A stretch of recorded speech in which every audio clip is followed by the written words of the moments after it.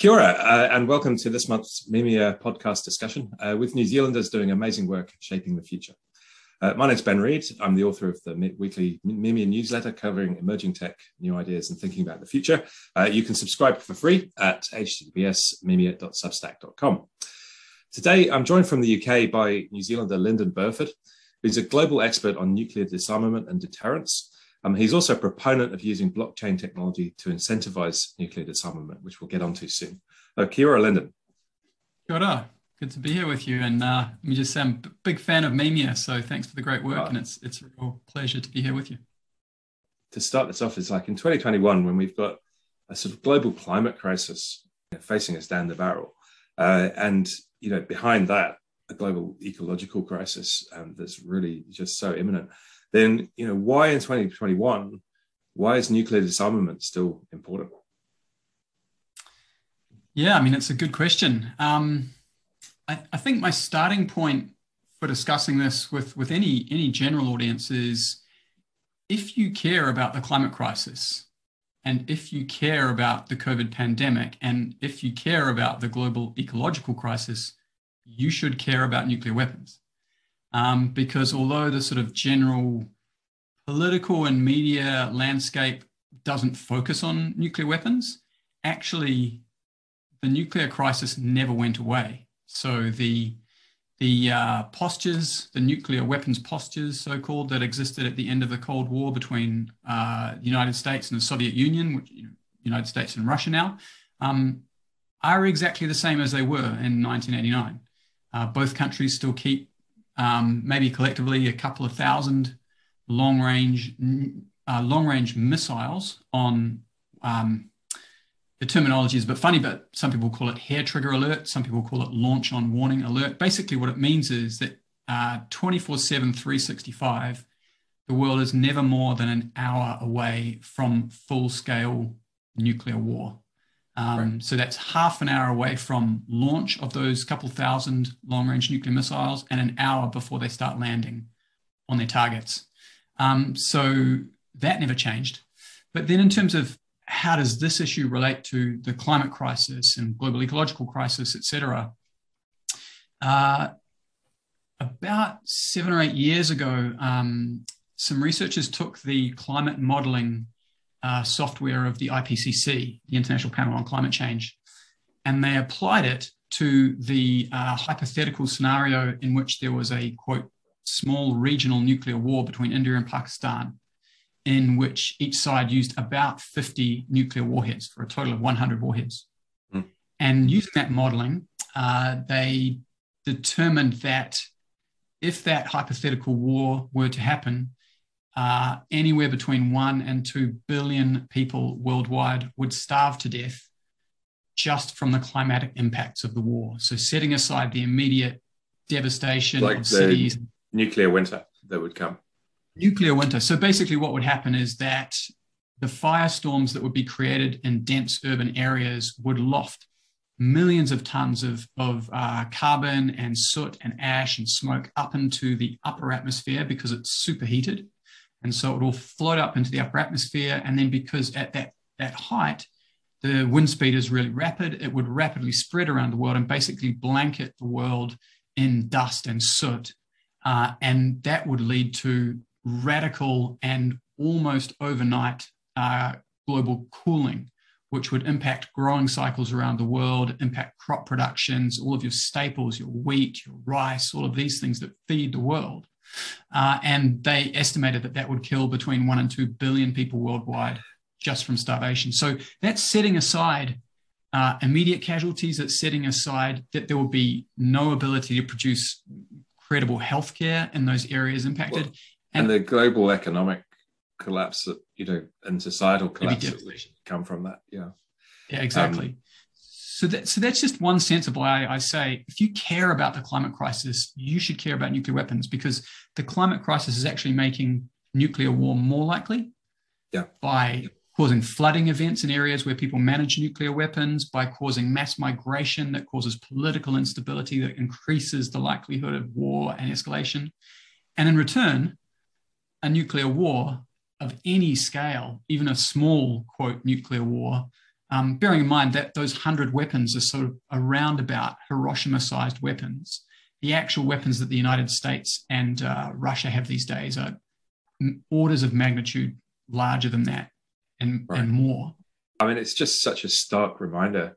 Hiroshima happened, at the end of the Second World War, and Nagasaki. And, these are artifacts of history, and, how horrific they were, that destroyed entire cities and millions of people. And that was just two bombs, right? And then we've, even, I was sort of born in the 70s. And so that, the Cuban Missile Crisis was before I was born, even. As far as the media interprets it, that's the closest we've ever been to a nuclear conflict. It's all sort of sat in the background of people's consciousness ever since. But in terms of the history, how come this does sit in the background of people's consciousness now, when, like you say, this is actually an imminent global catastrophe that is, sort of an hour away, in the way that you framed it there. So, and I think at the end of the Cold War, a number of trends shifted and as a result shifted attention away from the nuclear threat. So the first thing was the Soviet Union collapsed pretty peacefully.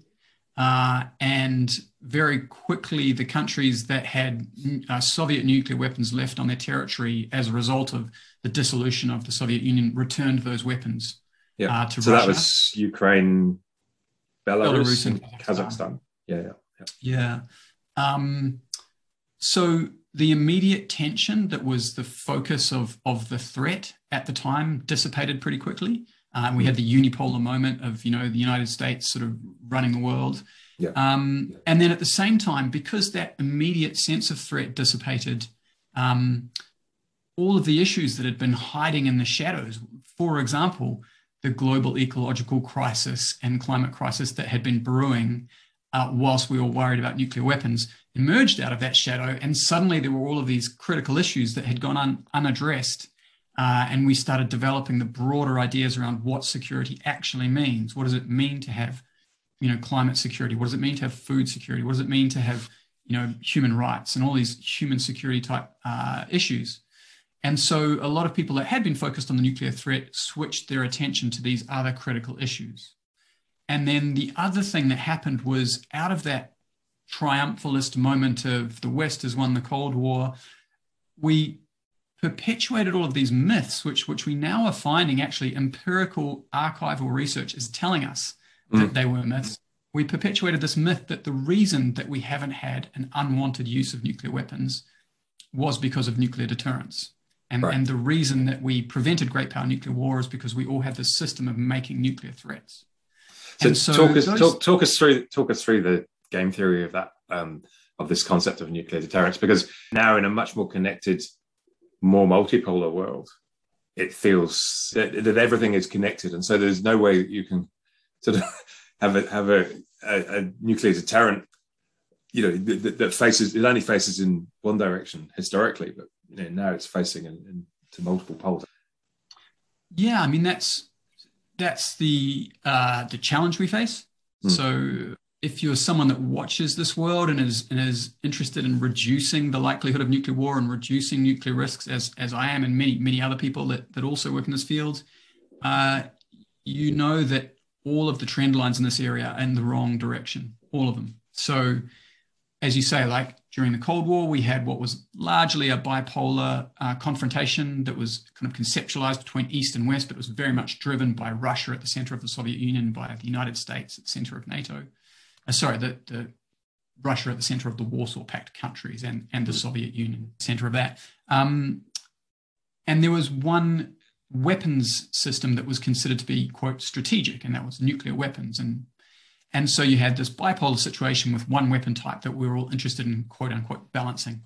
What we have today is we have a multipolar nuclear world where there are 9 nuclear armed states, and that there are these multiple chains of deterrence where, for example, China will increase its nuclear missiles or whatever it's doing. It's building these missile silos these days because it's concerned about the United States. And so it's trying to deter the United States, but then that spooks India. So India feels like it has to develop some new nuclear weapons system, which spooks Pakistan. So Pakistan starts building more nuclear weapons. And this has been going on in this kind of cycle for a while now. And so you've got this multipolar arms race. You've got a whole and yet, Pakistan is just across the border from China. Yeah.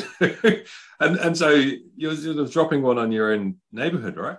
I'm not going to pretend that this is sensible. I think it's all a little bit silly, to be perfectly honest. But there are many people who've built entire careers studying and perpetuating and also selling, quite literally, in the sense of making a lot of money out of these ideas. And that's an issue I want to come back to later. Okay, yeah. But in addition to the multipolar nature of the arms race, we also have multiple weapons types that are now considered to be strategic. So you've got nuclear weapons, but you also have highly sophisticated cyber weapons. You have hypersonic missiles being developed.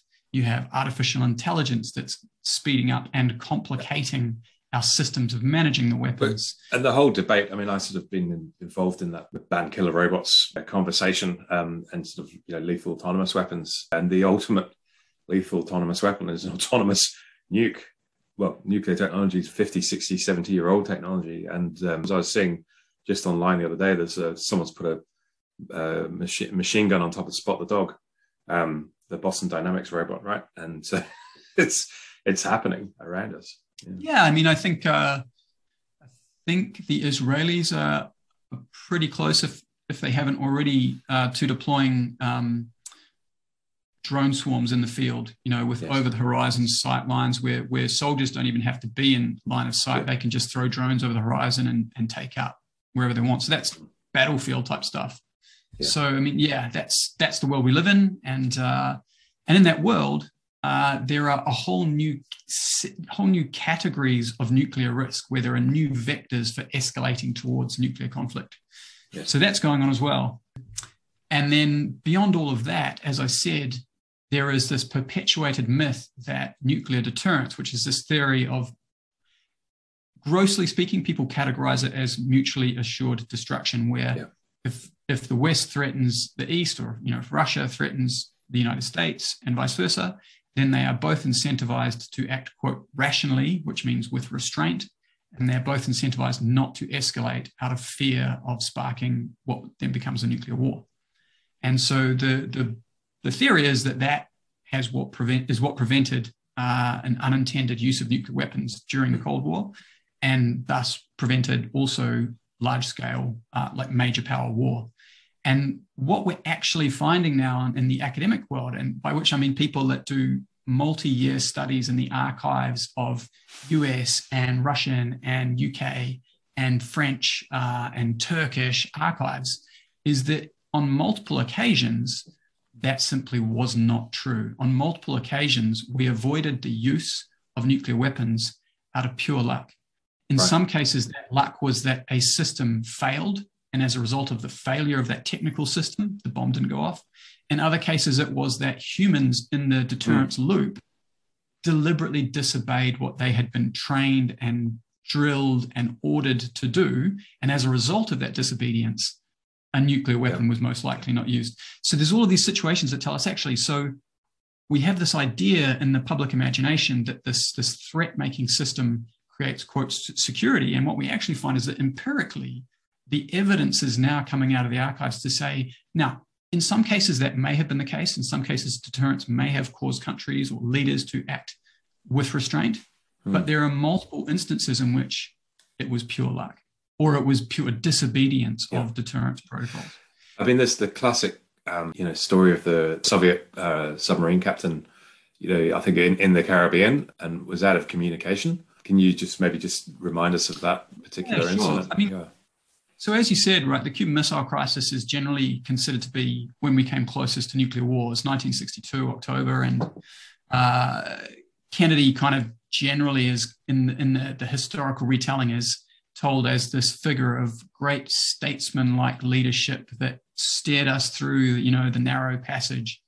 And actually, again, what the archival evidence says, that he took radical risks, knowing that they were radical risks far beyond what he himself said were the United States' interests at the time. And not only that, but deterrence as a system assumes that we all have perfect information, that we know what the enemy's doing and thinking, that we can interpret their thinking correctly. It's a game of chess metaphor, right? Which is absolutely not how the real world operates. If it's a game of chess metaphor, it's like a game of chess, except you don't know what the moves are, and you don't know what your enemy is capable of doing and is not with their pieces. And so, to give that example, in the Cuban Missile Crisis, the United States underestimated the number of Soviet troops by a factor of, I think it's 2 or 3. Like they underestimated the number of Soviet troops on the island. They also didn't know, they assumed that the Soviet nuclear missiles on Cuba were not active. And in fact, they were active, deployed, ready to launch nuclear missiles. So the United States is acting, and Kennedy is making all of these aggressive moves on, for example, putting an embargo around the island, like blockading the island, on the assumption that the Soviets have very few troops on the island and they don't have active nuclear weapons. And in fact, it turns out that they had way more troops than the CIA was saying, and they had active nuclear weapons. Then beyond that, getting to the submarine example that you talked about, the American ships that were blockading the island started dropping depth bombs. Or they weren't highly explosive, but they were designed to force the Soviet submarines in the area to surface. And again, they didn't know that the ships that were dropping these depth charges didn't know that the Soviet submarines had nuclear-armed torpedoes on them, and that they had permission to use the nuclear-armed torpedoes if they came under attack. So when these submarines started having depth charges dropped on them, the captain of one of these vessels wanted to use his nuclear torpedo to sink the American ship. And again, by luck, it happened that this was one of the lead vessels in the fleet. And as a result, it had the KGB political officer on that vessel. And the KGB political officer overruled the captain of the submarine and said, we're not starting a nuclear war because we're having a depth charge dropped on us, right? But there again, if that KGB officer had happened to have been on a different submarine, you had a Russian captain who had the technical capability, the legal permission from his country, and the intention to start a nuclear war, but he didn't, because we were lucky that officer was on the vessel. Complete, alternative history scenario. The other thing, just one other critical point about that is that we only know that, what are we now, 1962, right? Like 6 decades later, and only because academics have spent years in archives dredging through this stuff to get it, and governments have done everything they possibly can to prevent academics getting it. So the knowledge that we have about these failures of deterrence and the luck that prevented nuclear war is despite massive secrecy and lack of accountability and desire to try and cover all of this stuff up. So what we're told in public is nothing at all like the reality of what is in the archives, but it's extremely hard to get that information. And we only learn about it decades later, 3, 4, 5 decades later. It's quite phenomenal. It's definitely not front of mind. It's, of all of the issues that the media is discussing, and possibly that's deliberate. What's the current state of play with nuclear weapons around the world right now? So you were saying there's 9 armed states. How many weapons altogether, and what's the model upon which they're deployed? Yeah, so there's, as you said, there's 9 nuclear armed states. So China, France, Russia, the United Kingdom, the United States are the 5 that are recognized under the Nuclear Non-Proliferation Treaty, which aims to advance disarmament and prevent the spread of nuclear weapons. And then there are 4 countries that are not a member of that treaty, which is Israel, India, Pakistan, and North Korea. North Korea was formerly a member of that treaty and withdrew and then developed nuclear weapons, or rather developed nuclear weapons whilst a member of the treaty and then withdrew and tested those weapons. So there's 9 nuclear armed states. There's roughly 13,000 nuclear warheads still in existence. So that's more than enough to make the rubble bounce many times over, to use the Cold War analogy. And yeah, as I said, there's just far, far more potential vectors of risk and pathways to escalation via which those weapons could be used. So I guess the other thing I really wanted to come back to that I flagged before is this question of money. So we have this public perception that the politics of this entire area is governed by this rational strategic analysis and policy making based on nuclear deterrence, right? Nuclear threat making. And it's in my opinion, that's just a farce, because what it does is it completely ignores the question of money. So in my world, and as I said, I've been studying nuclear weapons for coming on 17 years, nobody ever talks about money in the policy world. You never say, where does that analyst work? You never ask who's paying the bills, because that's considered a dirty question. Like, what does who pays my salary have to do with my opinion about strategic weapons policy? I'm like, well, in my opinion, I grew up, my father always used to say, who said it and who do they work for?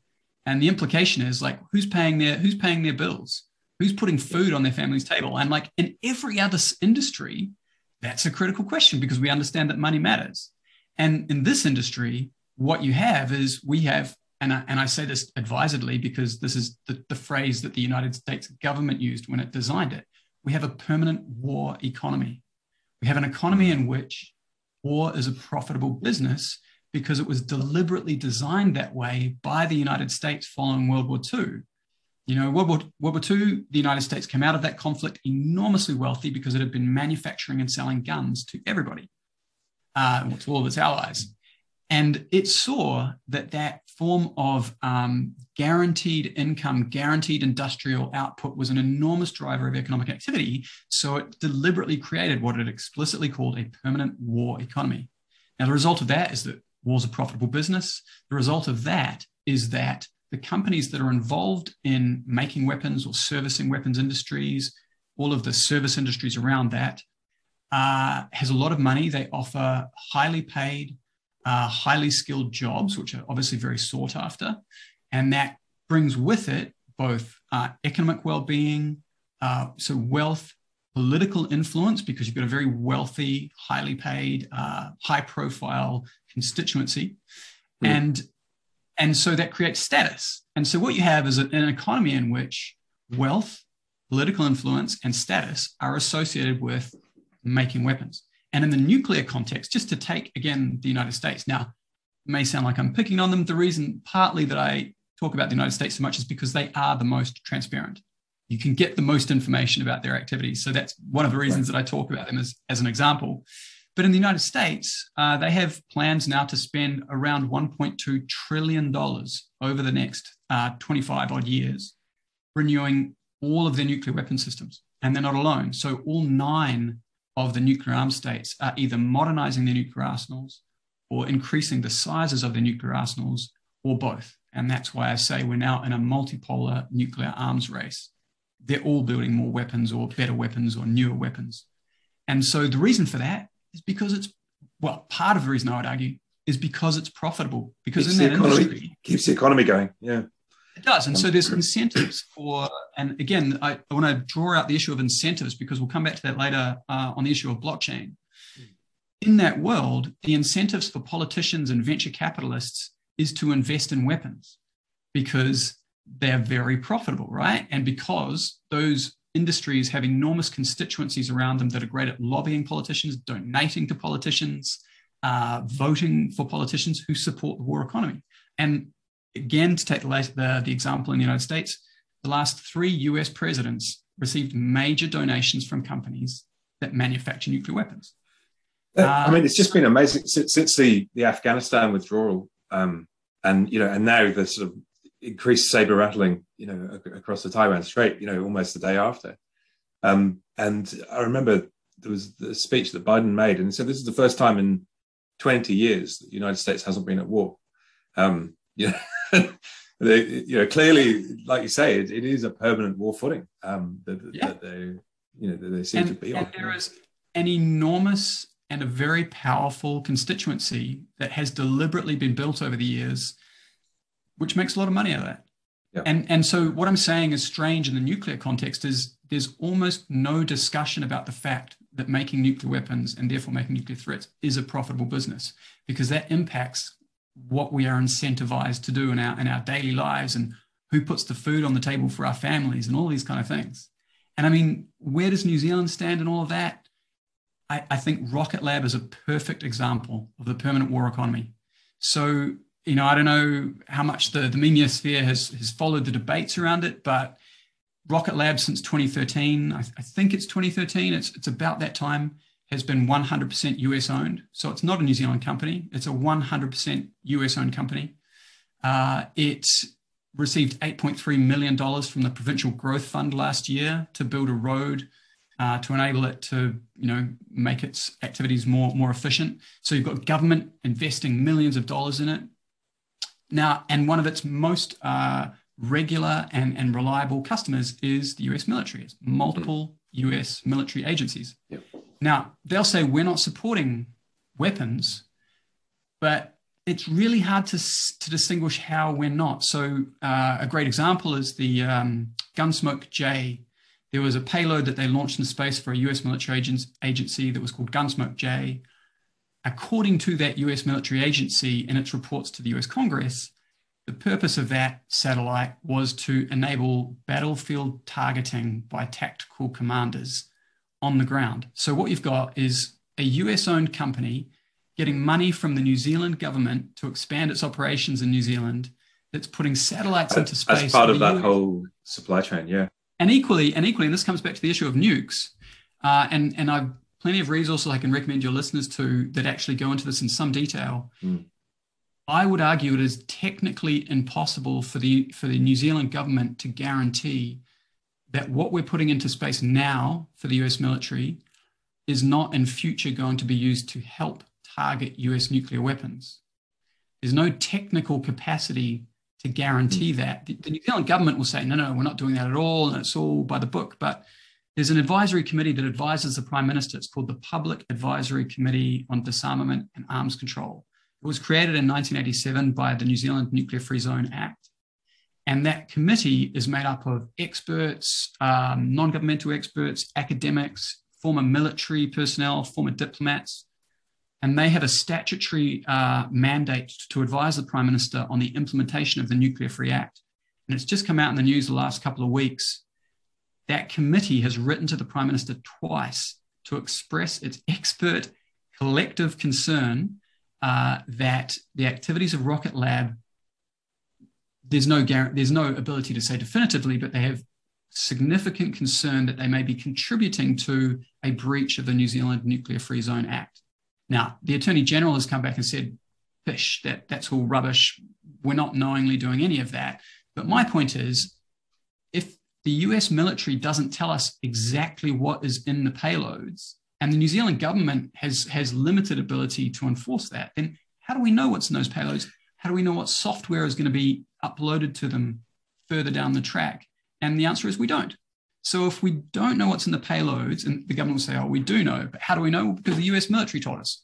Well, so are we now in a situation where it's acceptable that in order to not breach the New Zealand Nuclear Free Zone Act, we're going to trust the US military agencies, and bearing in mind, these agencies that are launching payloads with Rocket Lab, a US-owned company, using US technology, are the same agencies that in other parts of their activities operate, develop, and maintain US nuclear weapons. Now, these agencies clearly have a vested interest in saying, oh, no, there's nothing to see here. Of course, we're not breaking your nuclear free law. But remember, who was most upset when New Zealand instigated the nuclear free law was the US military, because we were limiting their ability to send their nuclear weapons around the world by banning them in our internal waters. Yeah.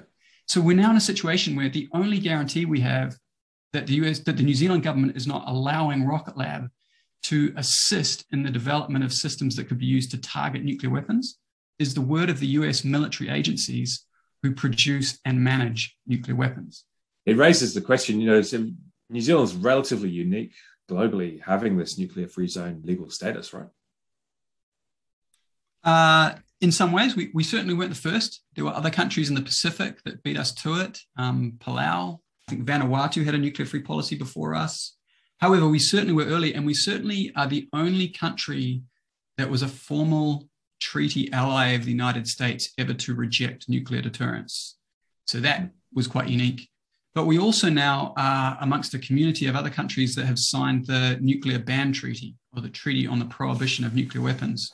So that's a United Nations treaty. It was negotiated at the United Nations, entered into force this year. And New Zealand really led the charge on that with a bunch of other countries, South Africa, Austria, various others. And that treaty is a further step forward beyond the Nuclear Non-Proliferation Treaty. So the Nuclear Non-Proliferation Treaty, which came into force in 1970, says that countries that don't have nuclear weapons will agree not to get them by any means. Countries that do have nuclear weapons, the 5 that I mentioned before, China, France, Russia, UK, US, they agree to work in good faith to disarm their nuclear weapons. And all countries agree to work to advance the peaceful uses of nuclear technologies. So what that treaty doesn't do is it doesn't outlaw nuclear weapons, and it doesn't outlaw the making of nuclear threats. And as a result, the UK, US, China, all those guys, they say, well, it's fine for us to have these nuclear deterrence policies where we threaten nuclear annihilation. You're all going to die, but we think it's in our interest, so we are going to claim the right to kill everybody if we think that serves our political interests. So there's a really huge moral risk there, right? You're effectively saying, I claim the right to end all human life in the name of my imagined political community. And if you don't think my imaginary game of chess. My imaginary game of chess. And if you don't think that that's imaginary, I'd say, well, hang on. The Soviet Union was the key player in this imaginary game of chess until 1990, 1991, right? Where it was threatening the entire world with tens of thousands of nuclear weapons. And then it dissolved. And suddenly, all of this risk that the entire of humanity had been under in the name of this imagined political community called the Soviet Union, the community disappeared. So was the threat to annihilate all of humanity really a valid moral risk that we should be running?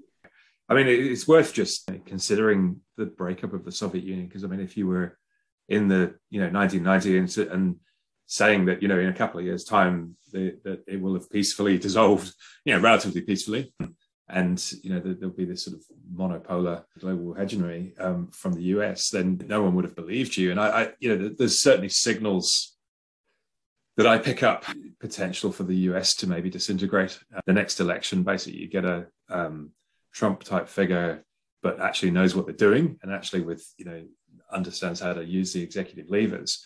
Then that country could rapidly descend into some kind of civil war, right? And similarly with China, right? So the over centralization of China that's been happening, never underestimate the possibility of a fragmentation there.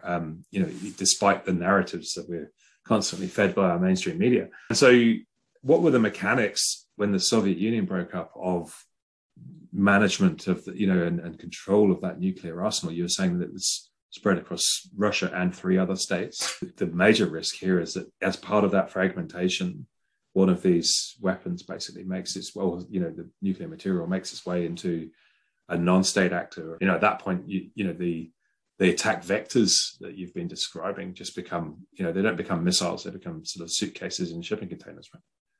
Mm-hmm. Yeah, I mean, it's a critical issue. Non-state actors, terrorists getting hold of nuclear material, as you said. Nuclear technology is like old school technology. It hasn't changed a lot since the first bomb was invented in 1945. The weapons designs are available on the dark web, easy as you like, and it's becoming easier and easier to get hold of the nuclear materials because the technology is advancing rapidly, and so it's easier to develop. There's new technologies being developed called, for example, laser enrichment, which the UK and I think South Korea and various other countries are developing. The hardest part of building a bomb is getting the nuclear material. And so once you've got that, even if you can't build a missile, as you say, if you can create a nuclear explosion or even a dirty bomb where you just spread the nuclear material widely, would create such panic and such chaos that it would be devastating. And so that material is becoming more widely available, more easily. And so, when you talk about the potential for state fragmentation, I mean, again, if you were to start predicting the demise of any of these great powers that you're talking about, you would be called crazy. But as you just said, if you had said in 1987, oh, look, give it a few years, this whole Cold War thing will have just blown over, Soviet Union will have dissolved peacefully, and all of the weapons will have been returned to Russia, that'll all be done, you would have been called a crazy person. And yet, there you have it, right? And it's that type of, the unknowability of the future is really undermines all of our theories about how stable and strategically logical and sensible the system that we live in is. It's really not. So yeah, the threat of state collapse, I mean, people generally in my world, they focus on the risk of that type of thing happening in Pakistan. Yeah. But as you say, I mean, when you look at the fact that you can have thousands of people storm the so-called home of democracy, right? Capitol Hill in Washington, riot, 6 people die, a cop is killed, and one half of the political class won't even recognize it as a problem. Right? Yeah, we look at it from the outside, and I think we're all relatively immune to America's self-narrative that drives a lot of this. But it definitely feels that the risk of a Trumpian figure emerging, without restraint, is definitely a scenario that I've got on my radar. So, switching gears here. So, I introduced you at the beginning as an expert in nuclear disarmament, but you're also an advisor on blockchain to, the Vatican's sort of commission on the future, right? So, how have you, moved into this blockchain world, and then what is the connection between, your work on nuclear disarmament and potentially blockchain technology? I have been interested, as you said in the intro, in not just the politics of nuclear disarmament, but also the technologies. And so I look at this challenge of how are we going to reduce nuclear risks, including by reducing and ultimately eliminating nuclear weapons, not just as a political challenge, but as a technological challenge. And so in that regard, I approach the question from, in nerdy terms, what's called a techno-political perspective, which says the tools that you use are never neutral. So technology is never neutral. If you hear people saying that it's neutral, I would argue that that's mistaken. Technology is inherently political. It reflects the power structures of a particular society at a particular time. It reflects the norms and values of a particular society at a particular time. That determines the types of technologies that we choose to build and choose to adopt en masse. And then over time, those technologies impact on our political systems because particular technologies make certain types of behavior, certain types of policies easier. And because they make them easier, they make them more likely. And then what they do is basically the characteristics of the technology shape the way that humans think and act over time. And over time, that impacts on societal norms, values, and also hierarchies. So technology is inherently political. So I look at this question, I say, well, if you break down a nuclear weapon, what is it? It's a tool that is designed to cause indiscriminate, massive violence. And so as a political tool, what can you do with that technology? Well, you can either threaten massive indiscriminate violence, or you can enact massive indiscriminate violence. But as a policy tool, those literally are your 2 only options. Like if you're painting, if you're painting with nuclear weapons, your palette is either threaten or enact massive indiscriminate violence. Yep. So it's a pretty limited palette. But once you start thinking in those terms, it locks you into those are your only policy options at the strategic level. I've been looking at blockchain. And to your point on the economics of it earlier, at any cost. Right, at any economic cost, because strategically this is what we must do. Mm-hmm. Yeah, because we don't talk about money, because money doesn't matter, because we're all rational beings. All leaders are rational. All leaders react rationally with the same rational logic in a crisis. So therefore, we can predict that everything's going to be fine. That's the theory behind it. So I've applied the same lens, this techno-political lens, to blockchain to say, well, what is blockchain? So blockchain is the technology that underlies Bitcoin, but Bitcoin is just one example of a blockchain. There are actually some 6,000 odd blockchains out there.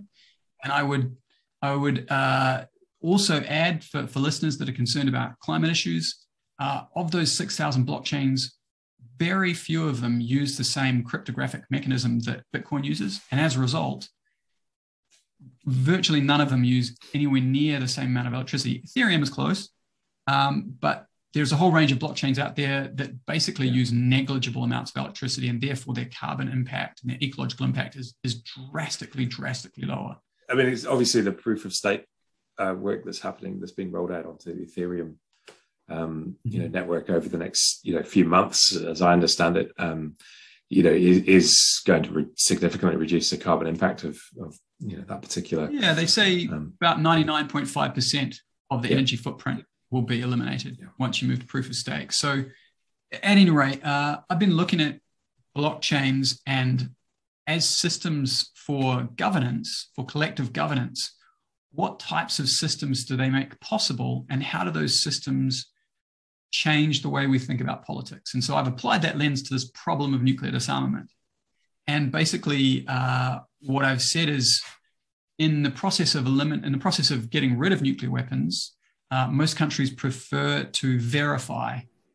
So Reagan famously said, "Trust but verify," which is actually a play on an old Russian phrase, "Doveryae na proveryae," which is basically the same thing. But he stole it from the Russians. Which is to say, you don't trust. When Russia says, okay, you get rid of 10 weapons, we'll get rid of 10 weapons, you don't trust that they've done it. You verify. You go and inspect the weapons. You inspect facilities. So how do you do that comprehensively when you're trying to collectively, multilaterally move towards disarmament? And I argue that in order to do that, you need very sound data records that people can trust. Because how do we know that Russia's not keeping its records and then changing them when we're not looking? And in that context, the so-called immutability of a blockchain ledger is a very powerful characteristic. So the ability to create distributed ledgers that everybody owns collectively and no one can change unilaterally enables trust. With what kind of security overlay there do you have in mind? So is this something that's open to any citizen of the planet, or is it really just kept secret to all of the holders of nuclear weapons? So the way that I've imagined it is that you would have a public but permissioned blockchain. So it is a consortium blockchain, but the consortium would be made up at a minimum of dozens of different states and probably various other actors outside of that, and equally to include individual citizens. So the nodes on the blockchain would exist on a spectrum from full nodes, which is where nation states have access to the blockchain itself and to the data on it, right down to the low end where you would have light nodes operated by individual citizens and those nodes would be able to contribute to maintenance of the ledger, say contributing to consensus, but not have access to any of the underlying data. And then in terms of, you asked about security of the system, I'm not suggesting that we put data from verification exercises or practices, getting rid of nuclear warheads, the data from that exercise. But just the fact that it was verified. No, the hash of the report. So you would have countries eliminating warheads, signing transactions collectively, sort of multi-signature transactions from multiple different countries, attesting the fact that the warhead had verifiably been eliminated. And the hash of that report would be logged on the blockchain with metadata to the extent possible, minimizing the amount of metadata, whilst also giving confidence that you could track what was being done. And the metadata itself would be encrypted using homomorphic encryption and zero-knowledge proofs so that countries with the right permissions, that is, the states, could query the database to make sure that no one was changing it and that, keep track of how many weapons have been reduced, et cetera, over time. You've jumped forward to a solution here, right? So, of all of the challenges that we've discussed so far, what are you fixing here? So what you're basically saying, there's an immutable record of disarmament. Yes, but you're quite right. We've jumped around a little bit. One of the core reasons that I think that this is of interest is because using a blockchain, you can align the incentives of non-trusting parties in the absence of a central authority. So you can incentivize people or countries to cooperate economically, even if they don't trust each other. And so what I'm actually trying to do with this blockchain-based model for disarmament is invert the incentive structures of the permanent war economy and create a permanent peace economy. So if a permanent war economy is an economy in which it's profitable to engage in war or the development of weapons for war, a permanent peace economy is an economy in which peace is a profitable business, right? So by peace, I'm talking a very narrow definition here, which is the continuous verified enactment of commitments to reduce weapons numbers and not to build new nuclear weapons, right? So in other words, what I'm saying is you're verifying the absence of nuclear threats. And I'm defining peace as that process of verifying it. It feels in some ways very similar to potentially carbon markets. I think recently the commentary from a whole bunch of central banks on the climate change crisis is a massive market failure, right? Assuming that markets work in this rational way, but it is a massive market failure where the long-term risks, collective risks, and the disasters that are going to befall the world as a result of ongoing carbon emissions and methane emissions they're not factored into the economy right now. Yep. And it would seem from your very opening statement about a nuclear winter, which from a small conflict affects potentially kills 1 to 2 billion people on the planet, and creates would just create economic catastrophe. It would seem that there's a similar market failure here in that by allowing a very small number of states globally, with big populations, but to hold this threat over the remainder of the world, there's a sort of market failure.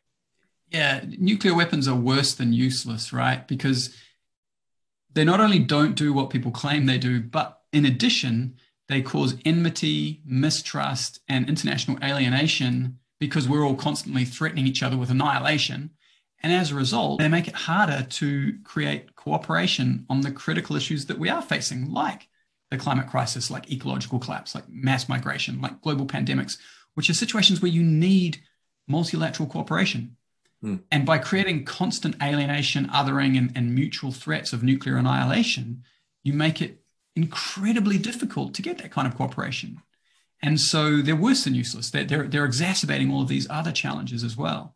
But yeah, I mean, to your point about the market, I'd say check out something just launched, which is called the Climate Collective, right. Which is a private version of the carbon coin concept, or something close to that, which is the Celo Foundation, which runs the Celo blockchain and has Celo USD and Celo Euros as stablecoins, is purchasing blocks of forest in I think in the Amazon as a part of their asset backing for their stablecoin. And so what happens is, as more people mint the stablecoin, that money is transferred into purchasing more trees to lock them up and ensure that they remain a carbon sink. And so you've got a market mechanism whereby you're incentivized to use this stablecoin. It amazes me that, that in many ways could be looked at as the biggest entrepreneurial opportunity that there ever was, right? Because from a reinsurance point of view, right, just insurers with a long-term capital that wants to maintain the value of its capital over 50 to 100 years really needs to be, thinking about the value of its capital in 2050, 2075 with 3 or 4 degrees global warming versus the value with 2 degrees. And then, so is it worth basically taking a hit for the next 20 years on your P&L in order to, be there at the other end? It would seem that similarly, what you'd be able to do with the nuclear disarmament verification, just having sensors out there around the world detecting nuclear isotopes, I suppose, is that something that's possible on there? Yeah, I mean, the technology exists. So again, the idea of creating incentives is that you create micro incentives at the individual, the institutional, and the international level for countries to cooperate in verifying the absence of nuclear threats, nuclear risks. And one way that you do that is through the kind of really elite human-centered verification practice, on-site inspections of weapons laboratories or weapons facilities, etc. And at the other end of the spectrum, you've got remote automated monitoring. So, for example, instead of an IoT, you would have an IOVT, an Internet of Verification Things. And so that would be a global mesh network of remote sensors that monitor particulate matter, that monitor audio signatures of military transports, military trucks or jets or things like this. And they are trained to recognize the signatures, for example, of heavy bombers that carry nuclear weapons or particular trucks that are used to transport nuclear warheads. And over time, you build this global mesh and it reports automatically back to the blockchain. And on the blockchain, you have a system of smart contracts that have been coded with particular agreements about, okay, country X will remove all of these type of vehicles from this area, and that will give country Y confidence that they're not, developing some kind of attack plan. And then you deploy this mesh network of sensors, and they just sit there and they verify the absence of the sonic or the audio signature of those vehicles. And they just report back to the blockchain, and smart contracts on the blockchain just constantly report, yes, they're in compliance. Yes, they're in compliance. Yes, they're in compliance. And as soon as there is a signature that's an anomaly, the smart contract pops up with a warning flag saying, hang on a minute, we appear to have an audio signature in this area that we shouldn't have. And that allows you to efficiently target your human resources to say, okay, let's send out a team of inspectors and see why it was there. Let's try and build some confidence that it was just an anomaly, or perhaps the sensor was malfunctioning, etc.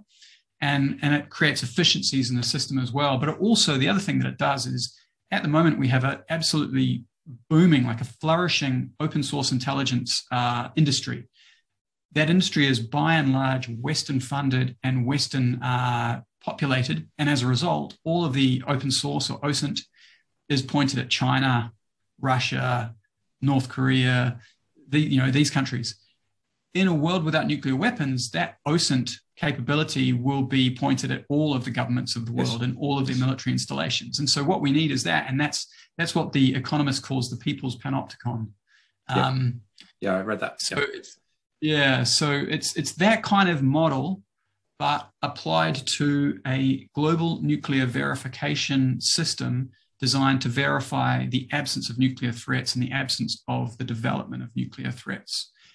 And by incentivizing that economically through micropayments built on a cryptocurrency, so you'd have, for example, verification coin as the native cryptocurrency of the GNV. Right, I like it. Yeah. And all participants in this system at every stage of the system and at every level would be incentivized by the opportunity to earn verification coin. And you might say, well, what value is that?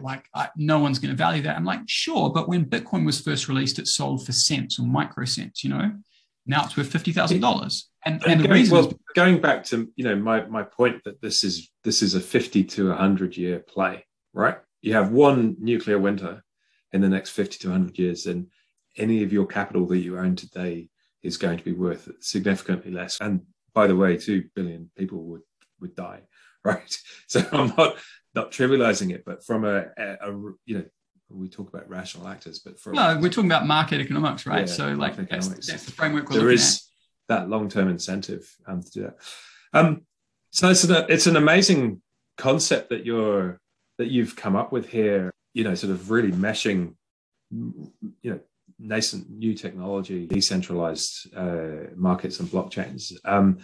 So how are you progressing this to actually make it real and to get buy-in? So who else is talking about these concepts, and how, when you go into conversations with the US sort of nuclear military establishment and start talking about, well, I've got this idea about a blockchain for verification, is there a sort of translation challenge? Generally, the response that I get from government officials when I've talked about this is no.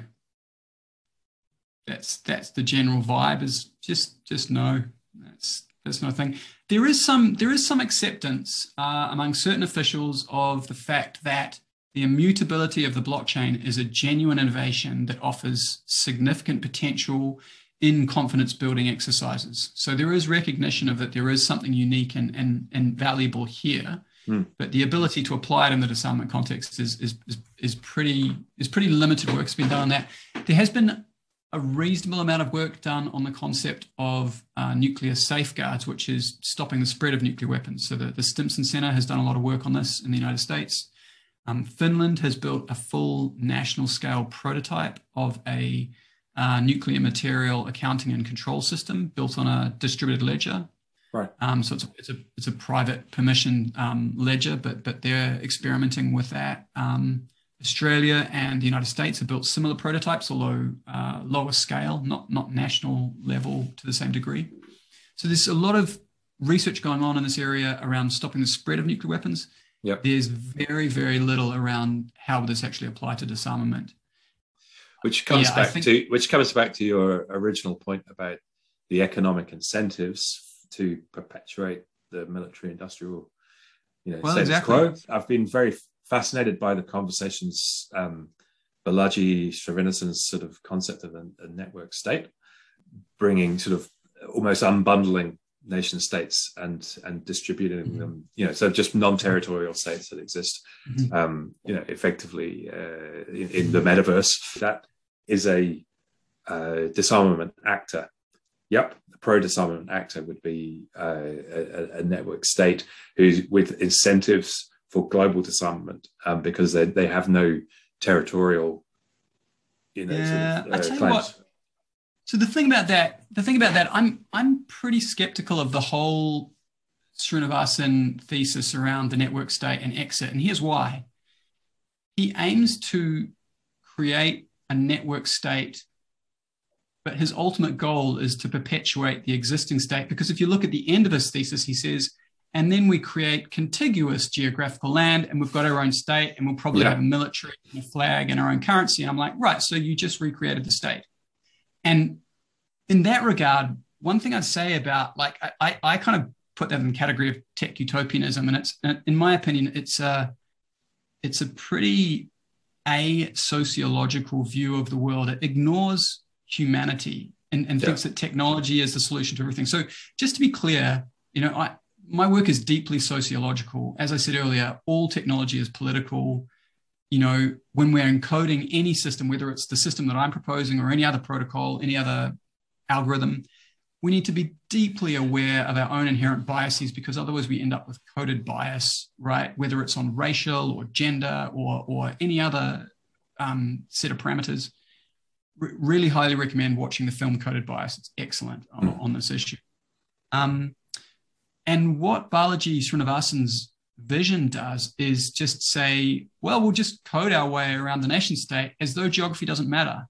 And I'm actually deeply skeptical of the idea that geography doesn't matter anymore, because all of your servers exist in a nation state. And in that nation state, we have this norm of sovereignty that says that the nation state is allowed to use violence against you if it thinks that you're doing something that's not in its interest. Well, that's, the concept of a nation state, like you say, would need a defense capability, right?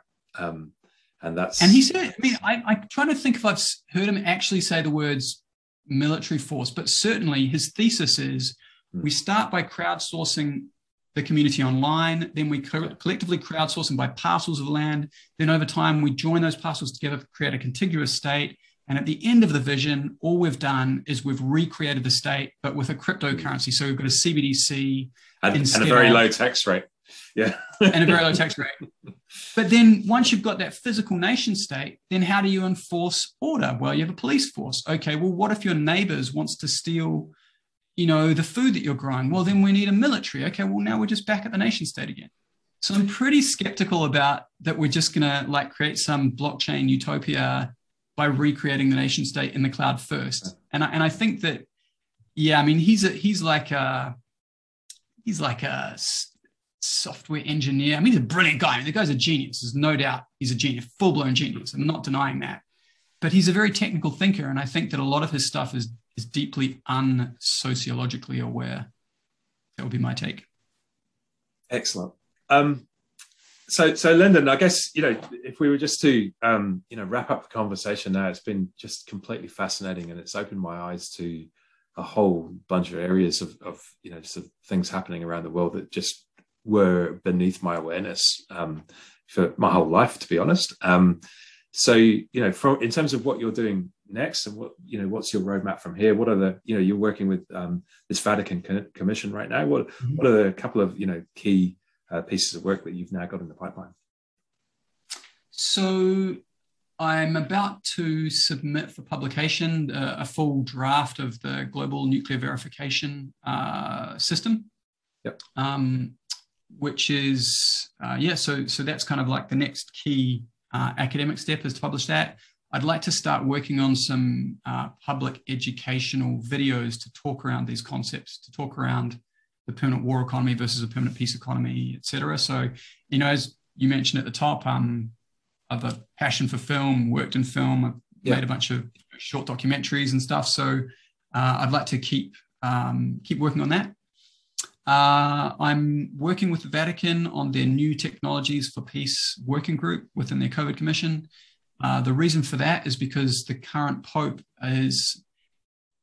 he's passionate about social justice. He's passionate about environmental justice. He takes a very holistic view of the world, of human flourishing, of well-being and how it relates to environmental well-being, etc. And he's also a passionate advocate of nuclear disarmament. Yep. So whereas his predecessors said, we don't really like nuclear weapons, but it's kind of a necessary evil, Pope Francis has come out and said, no, it's just an evil. It's not necessary. It's just an evil. And there's no legitimate reason to have or threaten or use or have anything to do with nuclear weapons. So they reached out to me when they saw, I published a paper last year on blockchain and nuclear disarmament verification. So that's already available on the King's College website. If you search nuclear disarmament verification and blockchain, I'm pretty sure it's there's one paper. I couldn't find anything else worldwide that had that in the title when I published it. And they found that and reached out to me and said, hey, we've got this new tech for peace working group. Our goal is to, instead of militarizing all of this new technology, which everyone's rushing to do, right? How are we going to use AI for our military? How are we going to use 3D printing to print weapons in theater? How do you use this technology? Yeah, and it's often framed as sort of AI for good, or blockchain for good. But how do you frame it in this disarmament scenario? And what's fascinating about the Vatican context is they're not a bunch of tech bros.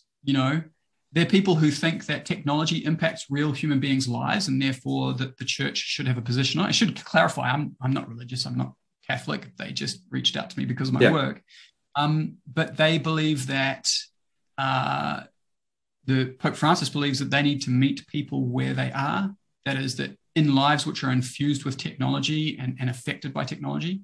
And so they need to be able to reach out to people spiritually in that world that they live in. And so their idea is, how can we take all of these new technologies and turn them towards human flourishing and what they call integral human development, where you develop not just the economy or not just the mind, but the spirit and community and collective security and collective environmental integrity.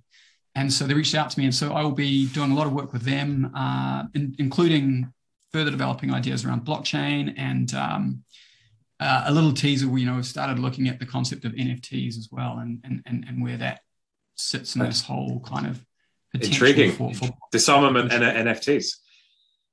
Watch this space. That's excellent place to end. Lyndon Burford, look, thanks for it. It's been a fascinating conversation. I think you're doing amazing work. Really advancing this cause of nuclear disarmament and non-proliferation. It's been a pleasure to talk to you this morning. Thanks very much for your time. It's been a pleasure. Thanks very much, Ben.